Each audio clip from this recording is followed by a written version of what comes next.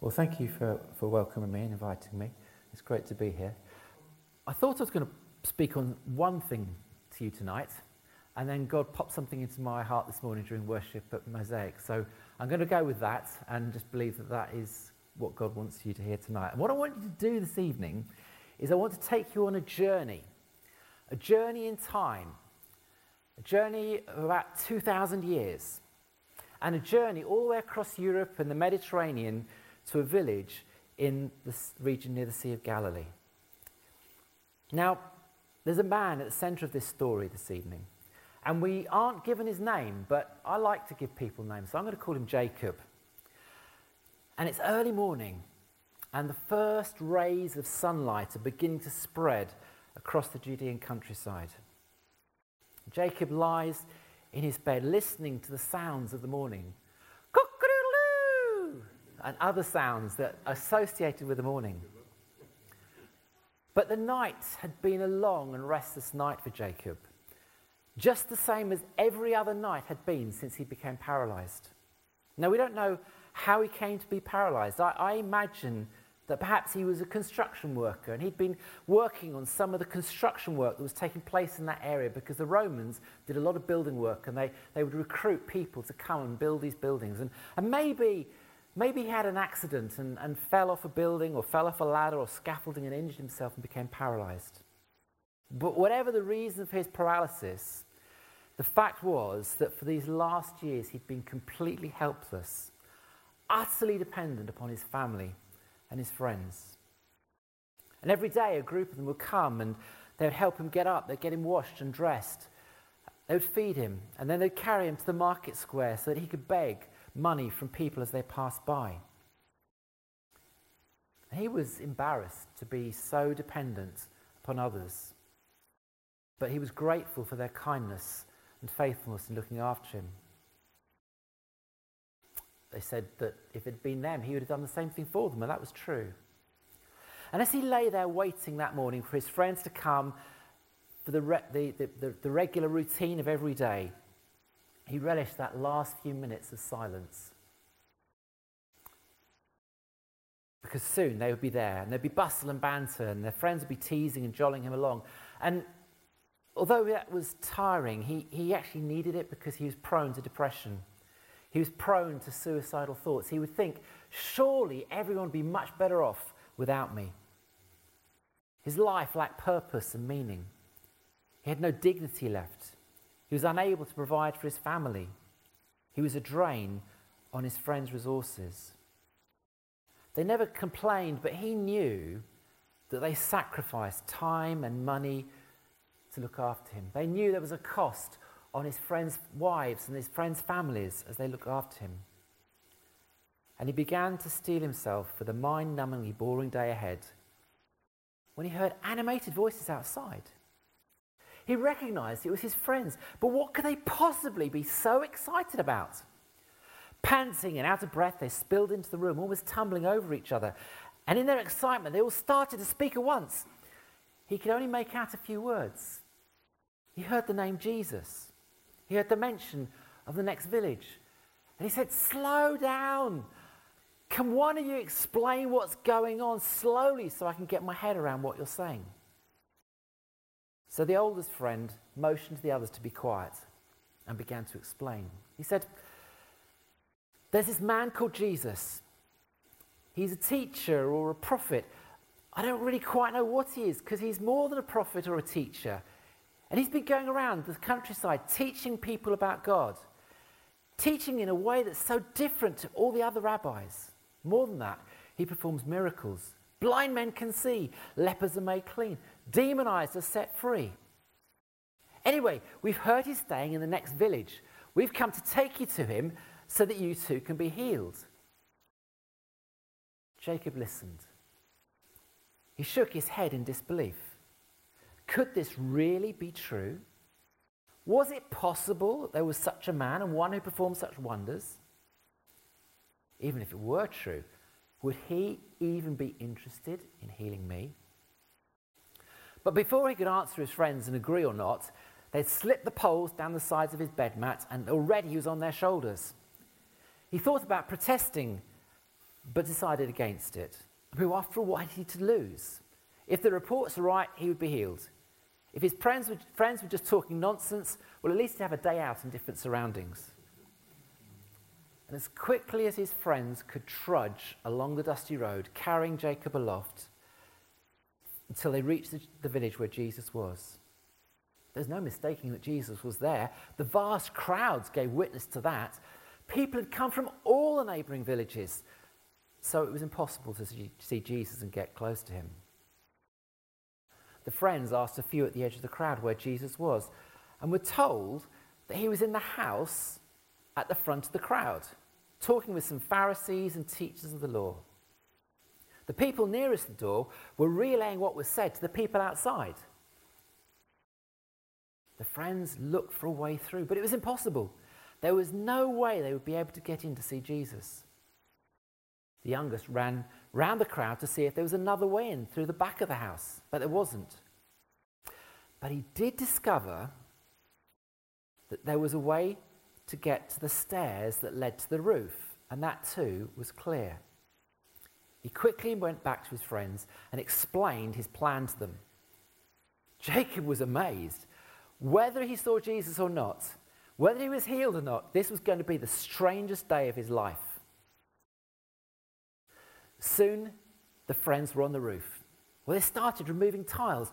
Gradually, a hole appeared in the roof. A few of the people inside looked up to see where the dust was coming from. Jesus, however, just ignored it and kept on teaching those in the room.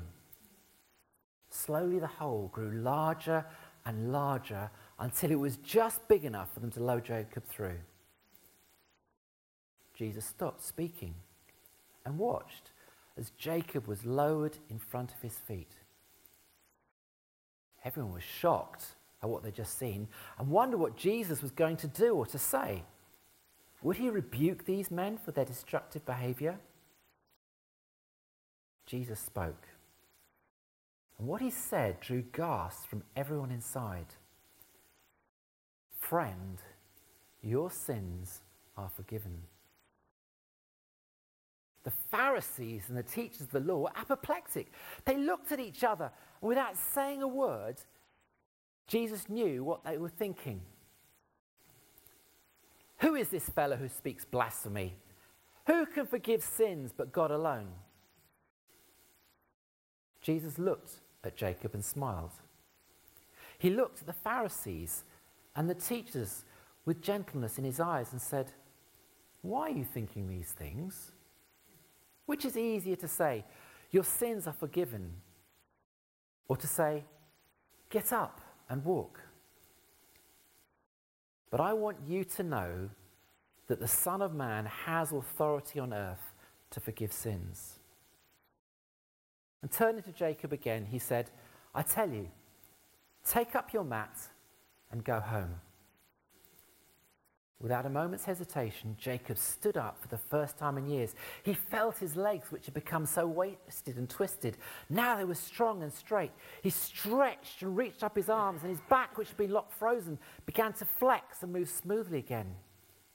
He knelt down, rolled up his mat around the poles. He picked it up and walked towards the door. The people in the room moved aside, amazed at what Jesus had said and done. And as he came out into the Galilean sunshine, the crowd too parted to allow him to walk through. People in the crowd pointed and asked, "Is that the man?" Others nodded, confirming that Jacob indeed was the paralyzed man that Jesus had just healed. Jacob and his friends embraced and shouted, "Glory to God! Praises to his name!" The journey back to their home village was quicker than the walk earlier that day, but it was just as breathless. This time they were breathless from singing psalm after psalm. They sang until they reached the village. And as the neighbours saw Jacob walking unaided, strong and upright, they came over and asked about what had happened. Jacob and his friends lost count of the number of times they told the story, carefully repeating everything Jesus said. And whenever someone heard Jesus' words, "Friend, your sins are forgiven," they were surprised and shocked. But when they heard how Jesus had then healed the man and saw the evidence before them, they were filled with awe and said, "We have seen remarkable things today." Now, if you want to read that story for yourself, you'll find it in Luke chapter 5. But what can we learn from that account? What's its relevance to us? Firstly, I think it's to give us hope for those who are paralysed. I wonder whether you identify with Jacob this evening. Perhaps you're not physically paralysed, because paralysis can affect us in so many other ways as well. Perhaps you're paralysed by fear, or by worry, or by anxiety. Each of those emotions can have a crippling effect on our ability to operate normally as human beings. Over the years, you become skilled perhaps at hiding it to others. Maybe the person sitting next to you has no idea how fear and anxiety are crippling you. Perhaps it's the fear of becoming ill. You look at people who've got cancer or some other life-threatening illness and you're terrified you'll be next. This fear robs you of your ability to enjoy the good things you presently have.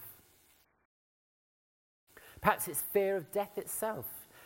You've heard the Christian hope of eternity in paradise with Christ, but you feel no certainty about it. You have no assurance that this promise is for you. And as a result, you feel robbed of joy, and the Christian walk has become one of fearfully trying to live up to an unattainable standard of perfection.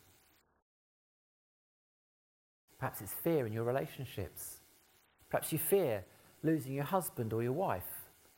You worry that they may get involved in an affair. Maybe you fear and worry that you would never get married and be condemned to a life of singleness. Maybe you fear for the future of your children. Will they do okay at school? Will they get good jobs? Will they get married? Will they be able to buy a house? Will they stay in good relationship with you? And so on. Worry and anxiety about these things is robbing you of the freedom to enjoy the current season of your life with them. All these things and many more cause us to walk through life with an emotional limp or a spiritual paralysis. And there will be some today for whom these aren't just fears but realities. People like Jacob in the story who have a physical ailment, an illness. Your capacity for living has been restricted in some ways. The good news is that Jesus offers hope for those who are infirm in body, mind and spirit. This is what Jesus said in the previous chapter at the start of his ministry. He went to Nazareth where he'd been brought up, and on the Sabbath day he went into the synagogue as was his custom. He stood up to read, and a scroll of the prophet Isaiah was handed to him. Unrolling it, he found the place where it's written, "The Spirit of the Lord is on me, because he's anointed me to proclaim good news to the poor. He sent me to proclaim freedom for the prisoners, recovery of sight for the blind, to set free the oppressed, to proclaim the year of the Lord's favour." And then he rolled up the scroll, gave it back to the attendant and sat down. The eyes of everyone in the synagogue were fastened on him. He began by saying to them, "Today this scripture is fulfilled in your hearing." And Jesus is as interested today as he was 2,000 years ago in setting people free. His power to heal is just as effective now as it was then. The only difference is now he uses his followers, people like you and me, to complete his mission. So this account, like so many of the healing accounts in the Gospels, are a brilliant encouragement and inspiration to us. They build faith to expect that Jesus will heal through us today. But did you notice something else going on in this account? Something that Luke and Jesus want us to understand is actually more important. Something that is more wonderful and more significant than healing. However wonderful that is. It's these 5 words. Friend, your sins are forgiven. Now, if you've been rocking around in church for a few years, hearing about forgiveness of sins doesn't perhaps shock us and startle us in perhaps the way it should. Just think about what it means for Jesus to say, "Friend, your sins are forgiven." The Pharisees and teachers of the law, they certainly saw it as shocking. They thought Jesus was blaspheming because the only person who could forgive sins is God. So just imagine for a moment to try and help us grasp this. Imagine you parked your car this evening in the car park out the front, okay? And it's quite tight in there, isn't it? I parked in there a few times. It's quite tight in there. And someone else comes in and parks next to you and is a bit careless and damages your car. And they came to see me before the meeting and said, "Dave, I'm really embarrassed, but I've scratched so-and-so's car." And I turned to say, "I forgive you." You now go out at the end of the meeting and find your car's been damaged by this person. And you come and speak to me and say, "Do you never guess what's happened?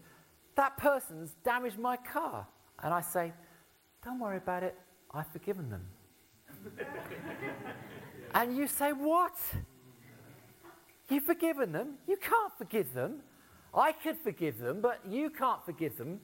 We can't forgive on behalf of someone else. Only the person who's been wronged can offer forgiveness. But it's more than that, isn't it? Because it's not just simply about saying that someone's been forgiven. Actually, there's still a car that needs fixing. And if I really have forgiven that person on your behalf, the cost of repairing that car is no longer your cost, it's mine.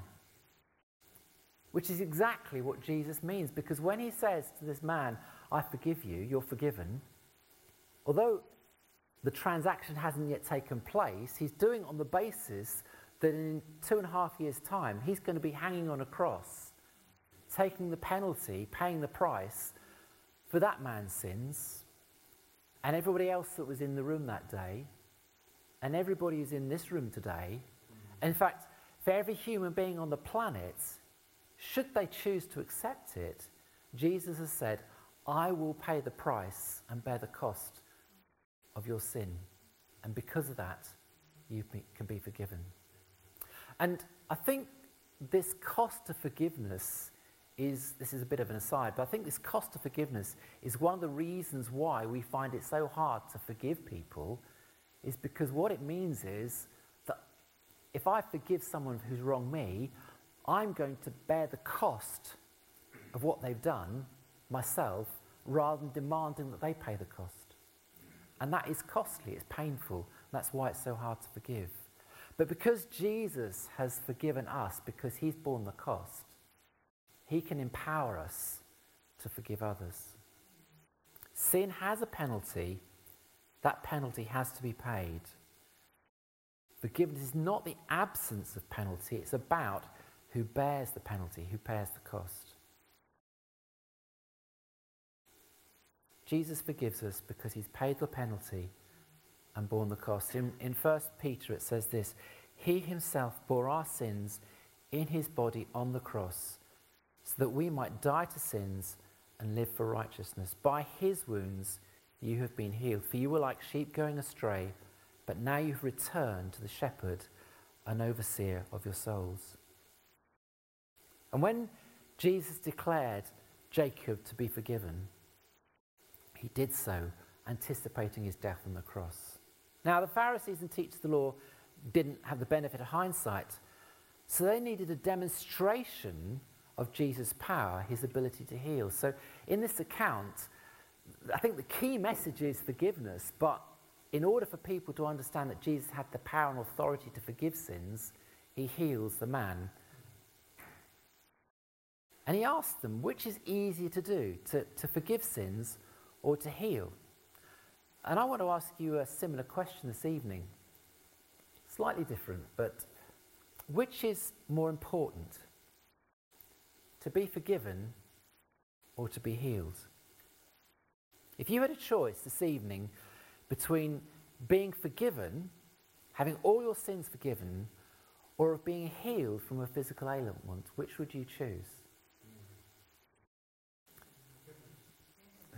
Forgiveness. Great. Because that's for eternity, isn't it? Forgiveness is for eternity. Our healing is always going to be temporal. There isn't a single person on this planet alive today walking around who was there when Jesus healed people 2,000 years ago. But a lot of those people are now in glory with him because they've received his forgiveness. So let's think how we might respond. Let's close our eyes.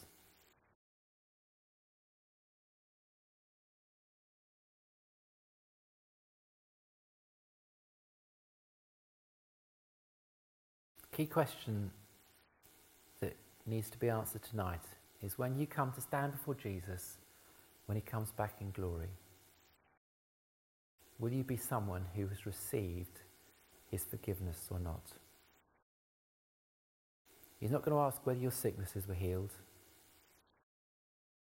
The key thing is, have your sins been forgiven? And if your answer tonight is you don't know, if your answer is you're not sure, or maybe it's no, they haven't, then I want to invite you. No, I want to urge you to do something about it now. I want to urge you to receive this free offer of forgiveness that Jesus makes to you. I'm going to say a prayer line by line, and if you want to know the forgiveness of Jesus, then repeat the words silently in your heart along with me. Jesus, I acknowledge today that you are God. I admit that I've done wrong against you. Please forgive me as you have promised. Thank you for paying the penalty for my sin. I crown you as King of my life and pledge my allegiance to you. Amen. Now, if you prayed that prayer, I want you to know that Jesus has forgiven you. And that's not he may have forgiven you, or he might forgive you, or in 10 years' time he might forgive you. No, he has forgiven you. In 1 John it says these words, if we confess our sins, he is faithful and just and will forgive us our sins and purify us from all unrighteousness. And that's a promise that you can stand on. All your sins, past, present and future sins, are forgiven. And he purifies us. It's not simply that the slate's been wiped clean, but he's actually purified us from all unrighteousness. So nothing of what that unrighteousness would have done in lives can cling to us any longer. And so if you've prayed that prayer, I want to encourage you to talk to Gary afterwards, or one of the other people on the leadership team here, so they can just help you as you begin this life of walking in the forgiveness that Jesus has offered you.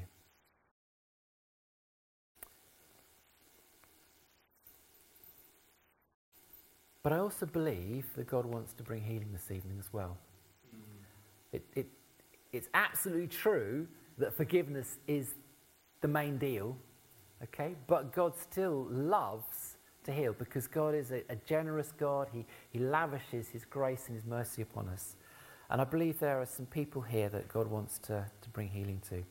This morning, as I was sat in church at Mosaic, I felt God gave me a picture.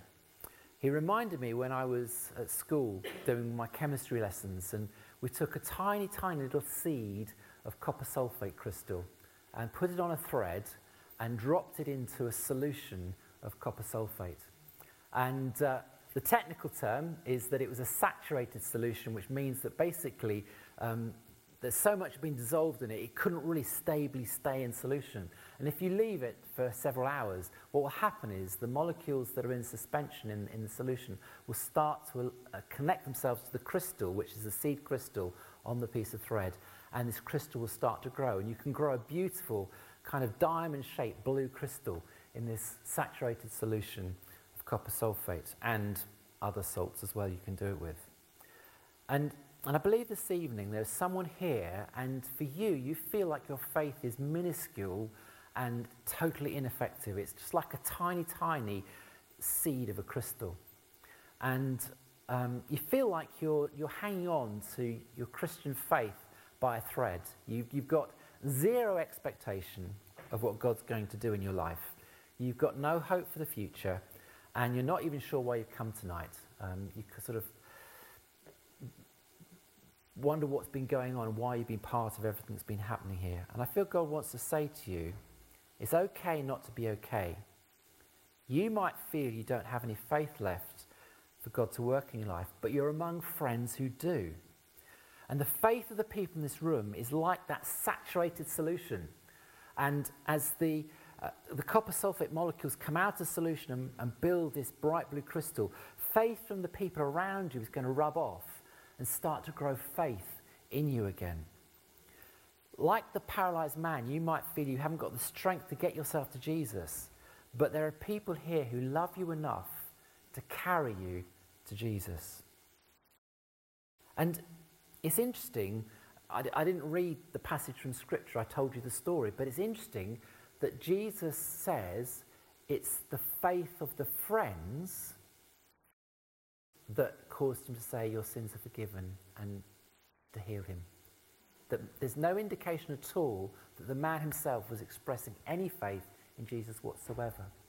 And there are times in life when we don't have faith ourselves for whatever reason, but we need people around us, we need friends who will come alongside us, who will carry us, who will walk with us, who will hold faith for us, who will hold hope for us until we can hold that hope again. And I believe if you're in that situation tonight and you come here and you've been sitting here wondering why on earth you've been here, well, the reason you're here is because God wants to say to you, reach out to some friends around you and tell them that's where you are. Say, look, I don't think I can carry on, but would you come alongside me and stand with me and pray with me and support me? Would you carry hope for me? Would you have faith for me? And as you do that, I believe God is going to start to grow beautiful faith in you again so that you can stand in the struggles that you face. I also believe that this afternoon, as I was thinking about this message, that there's someone here who's I'm not sure if you've got a diagnosis of angina or if you're being investigated for angina, but you're due to go for some more tests around this. And God wants to say to you that when you go, those tests are going to come back all clear. I also felt God was saying that there's someone here tonight who struggles with insomnia and you can't remember the last time when you had a good night's sleep. And God wants to say to you tonight, He's going to give you the gift of sleep. As you trust Him. Sleep is an exercise of trust, isn't it? Because when we go to sleep, we have to believe the world will carry on going without us. And God wants to say to you tonight, when you can go to sleep, the world won't stop, and you can leave all your burdens and all your troubles with Him and enjoy the peace that He gives. And God wants to give you a breakthrough tonight and fill your night with peace and pleasant dreams, and you'll sleep like you haven't slept in months. And then, as I kind of indicated earlier in my message, I think there are some people who have a fear of cancer, and you have that fear because you've seen friends, family, people who are close to you suffering with cancer and dying from cancer. And so now you are filled with this fear that who's going to be the next person you care about and love that's going to die from cancer? Is it even going to be you? And I believe God wants to say to you, He's going to take that fear away from you. I think, and specifically it's the fear He's going to take away from you. In Psalm 23 it says, even though I walk through the valley of the shadow of death, I will fear no evil. So he's not saying He's necessarily going to take the cancer away from you, but He wants to take the fear of the cancer away from you so that you can walk in His peace and His calm and His security. So, how are we going to do this? We've got a ministry team, yeah? So perhaps we could have some worship and the ministry team be available. And if you feel like you want to respond to any of these messages, where's the ministry team going to be? Just going to be around here, okay? And I'll stick around as well, and I'm happy to pray for people if you'd like me to as well. Father, I want to thank you for your word in the Bible. I want to thank you for accounts like this of this man who was paralyzed. Thank you that he had friends who loved him enough to take him to Jesus, who were outrageous enough to tear an opening in the roof of the building in order to lower him at Jesus' feet. And despite how out of the ordinary that was, Jesus wasn't fazed or shocked, but he spoke words of forgiveness into that man's life. Lord, thank you for speaking words of forgiveness into our lives. And I pray for every single one of us that we will go away this evening with a fresh sense of freedom because you've forgiven us. And Father, for those people who, like that paralyzed man, are facing a paralysis or an illness of some kind, we just invite your Holy Spirit to come now and to bring into fruition those words I've spoken over those sicknesses. That the insomnia would go, that the angina would be found not to be there, that the fear of cancer would be swept away, that the people who feel like they're only just about hanging on by a thread in their Christian walk would discover that as friends come alongside them, just like that paralyzed man, they're given a fresh lease of life in their walk with you. For your glory's sake. Amen.